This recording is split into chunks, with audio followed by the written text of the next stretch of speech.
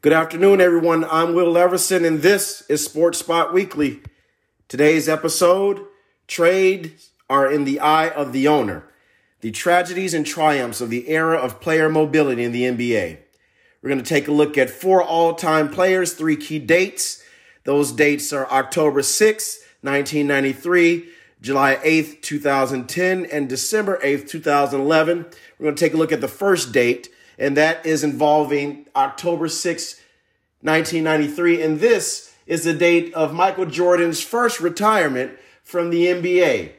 There were 3 key factors cited in Michael Jordan's decision to retire from the NBA. One was his poor relationship with the GM at the time, Jerry Krause. Jerry Krause was the GM that acquired Michael Jordan in that blockbuster trade. And also his lack of attention to requested player acquisitions. The notion that Michael Jordan or several other all-time players were not for player mobility is not valid. Michael Jordan specifically requested that his then friend Charles Oakley not be traded to the New York Knicks for the older Bill Cartwright, who Bill Cartwright, of course, would be the center who was a part of the first iteration of the Bulls three-peat, and also the potential trade of complimentary player Scottie Pippen being held over Michael Jordan's head by then GM Jerry Krause. Jerry Krause at the time of 1993 had already scouted a future acquisition for the Bulls and a all-star player in Tony Kukoc, who Michael Jordan and Scottie Pippen respectively played very hard against during the 1992 Dream Team, when the NBA's Dream Team, America's Olympic team, played Tony Kukoc's team in Croatia, and Scottie Pippen and Michael Jordan really went at Tony Kukoc, and it wasn't a knock against Tony Kukoc's skill. It was to sort of put a thorn in the side of Jerry Krause, sort of showing him that his vaunted acquisition wasn't good enough to play alongside Jordan and Scottie Pippen. The next date that we have is July 8th, 2010, and that's making a new, bigger brand. The decision of LeBron James to leave his at the time, first team, the Cleveland Cavaliers, his hometown team, Cleveland Cavaliers. Of course, we know LeBron James' story. He's a kid from Akron who grew up watching Cleveland Cavaliers and some of their clashes with the Bulls in the playoffs, namely Mark Price, former three-point specialist of the Cleveland Cavaliers. So LeBron is credited for starting the new era of player mobility, even though we know that Michael Jordan was also for player mobility some nearly 20 years before this event.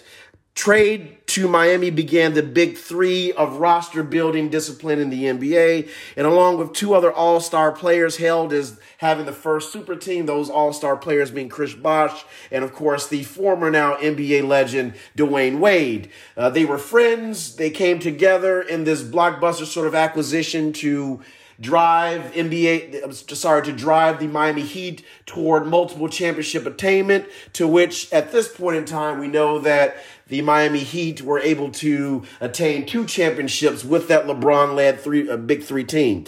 And the last date that we have is the veto heard around the NBA. David Stern blocks trade of Chris Paul to LA Lakers. That date was December 8th, 2011. This begs the sort of viewing the colloquialism, there's your truth, my truth, and the truth in a different light. The truths involved here are former GM of the Charlotte Bobcats, Dell Demps, and now former late commissioner of the NBA, David Stern.